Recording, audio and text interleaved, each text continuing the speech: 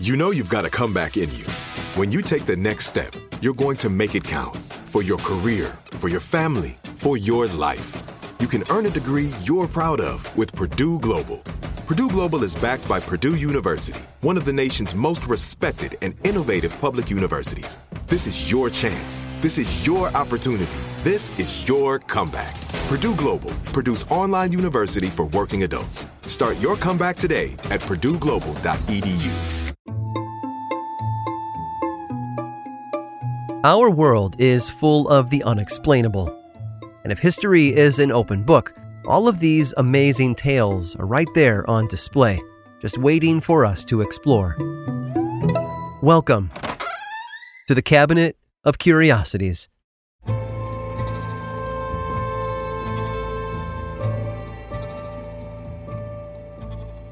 The French have graced our streets and shores with architectural wonders for hundreds of years. From soaring Gothic spires to ornate palaces, to Gustave Eiffel's towering feat of engineering in the middle of Paris, France's architectural movements have influenced the world over. Which brings me to a man you might not have heard of, which is odd because for 25 years, he's been solely responsible for developing one of the largest cities in Europe. Gilles Tréhine had a unique childhood. From a very early age, it was clear his brain was wired in a way that escaped the adults around him. For example, he had perfect pitch and taught himself to play the bass. His innate sense of numbers and mathematics allowed him to perform calculations off the top of his head that most people needed calculators for. And he could draw, too. Not stick figures or superheroes, but enormous buildings, taking them from simple doodles to 3D structures with incredible accuracy. Like Thomas Jefferson before him, Tréhine was self-educated in the principles of architecture, and his knack for learning took him to great heights. Literally, the city of Urville became the bustling metropolis it is now because of him. Boasting a population of 12 million, Urville traces its roots back to the 12th century BC, when the city passed through the hands of the Romans to the Ostrogoths, all the way up to its eventual ruling by the Kingdom of France in the 1700s. Things settled down for a long time until the French Revolution, when the population exploded to 2.8 million. Town planners needed a way to accommodate so many people in such a small area, so they built urban housing developments that still stand today. And while World War I missed Urville entirely, World War II brought with it numerous bombings, reducing much of the city to rubble and cutting the population down by 200,000. But Urville and its citizens refused to quit. After the war, as more people felt compelled to move out of the country and into cities, its population skyrocketed again. It continued to grow over the next 40 years, and with it came taller buildings, more shops, movie theaters, and public parks, the kind of advancements seen in cities like Chicago and New York over the same period of time. Enter Tréhine, master architect who single-handedly created Urville's most iconic structures at the age of 15. An enormous glass-covered skyscraper that seems to point toward heaven with its pyramid-like top. A beautiful covered bridge spanning the river that runs down the middle of the city. A port boasting modern speedboats and historic sloops. All of it constructed by one man with a vision. Surprisingly, not much is known about Tréhine. You'd think the man responsible for expanding a city from 3 million to 12 million would have a few books written about him, maybe an article or two in Architectural Digest. But by all accounts, Tréhine is nothing more than a blip on the radar, an anomaly. Which brings me back to Urville. If you look at a map and use a magnifying glass, you might find Urville-Aube, a commune in the northeastern corner of France. Its population of 147 is a far cry from the cramped masses of Tréhine's version of Urville. You wouldn't find glistening skyscrapers or sprawling parks either. In fact, you won't find much of anything. You see, the Urville that has become the third most populated city in Europe doesn't actually exist. Well, not physically. The only way to find Urville is among 300 individual sketches by Tréhine, a French autistic savant who first imagined the city back in 1987. Its history, its founders, and its design are all fiction. though you'd never know it by looking at the incredibly detailed sketches. He began his city 25 years ago, and he's still building today. Obsession has that effect, a compulsion to complete something when we know it will never truly be finished. Cities are organic, always changing, and those of us who live within them change too. Humans, by nature, inhabit the places we call home.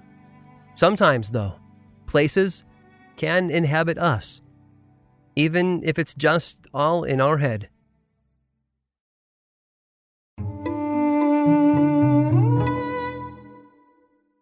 Do you dream of a healthier life, but education feels out of reach? Trinity School of Natural Health makes holistic education accessible with online programs to fit your busy schedule. Trinity School of Natural Health makes holistic education accessible with online programs to fit your busy schedule. Trinity School's Certified Natural Health Professional Program is the perfect entry point to gain foundational knowledge to empower yourself, your family, and your community to live healthier lives. Turn your passion into a career. Visit trinityschool.org for more info now. This episode is sponsored by Intuit. Here's a story for you. Once upon a time, a young woman was haunted by the ghosts of bad financial decisions, with credit card debt and an empty savings account looming over her every day. But when she tried to ignore these ghosts, they only grew bigger and scarier, and these ghosts of her bad financial decisions were stopping her from living her best life. So she decided to face them head on and take control of her finances with help from Intuit.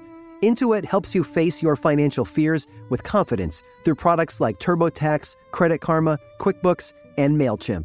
Whether you're trying to manage your money or trying to run a business, Intuit gives you the confidence to take control of your finances so you can live your best life. Intuit is the financial platform that helps everyday people prosper. Intuit has helped 100 million people live their best financial lives. Visit Intuit.com, Intuit.com, to start living yours. Let's get into it. Are you tired of your scented cleaning products smelling and cleaning like meh? Then it's time for an upgrade with the power of Clorox Scentiva. With an uplifting scent that smells like coconut, Clorox Scentiva gives you powerful clean like Clorox, but a feeling like being transported to a tropical island retreat. Imagine putting your phone on Do Not Disturb, tuning out all the constant, just the feeling of warm sand in between your toes and a fruity drink in your hand. The ones with the little umbrella. Refresh your home to feel like an all-inclusive vacation by getting Clorox Scentiva. Also available in grapefruit and lavender scents at a nearby retail store.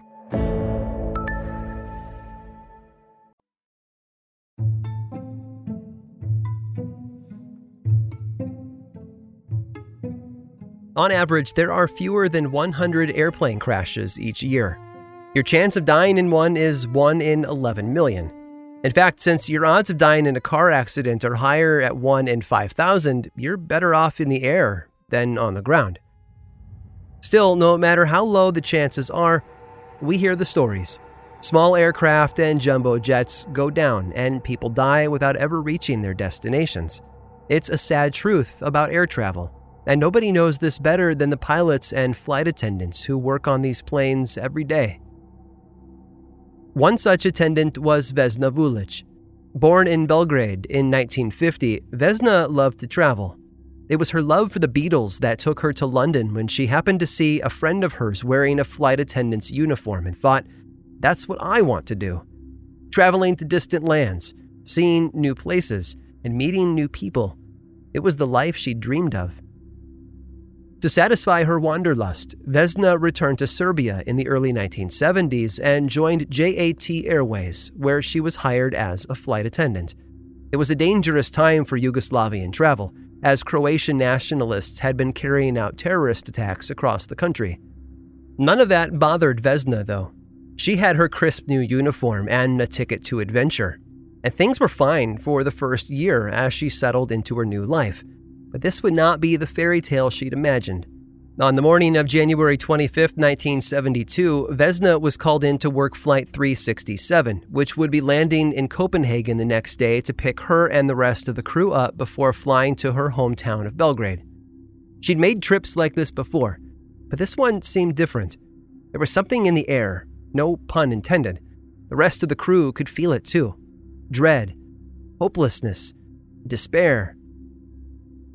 Vesna had planned to do a little sightseeing before taking off, but decided to join the other crew members in a shopping trip instead.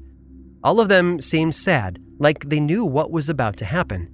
The captain had gone as far as to lock himself in his hotel room the previous day, not coming out until a few hours before the flight. Even the passengers felt it. As they deplaned at Copenhagen Airport, one man in particular was so frustrated he refused to get back on the plane, leaving his baggage behind. When Flight 367 took off a few hours later, there were 28 passengers and crew on board, including Vesna.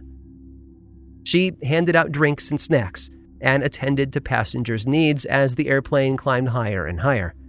About an hour into the trip, once the plane had reached its maximum altitude, it happened.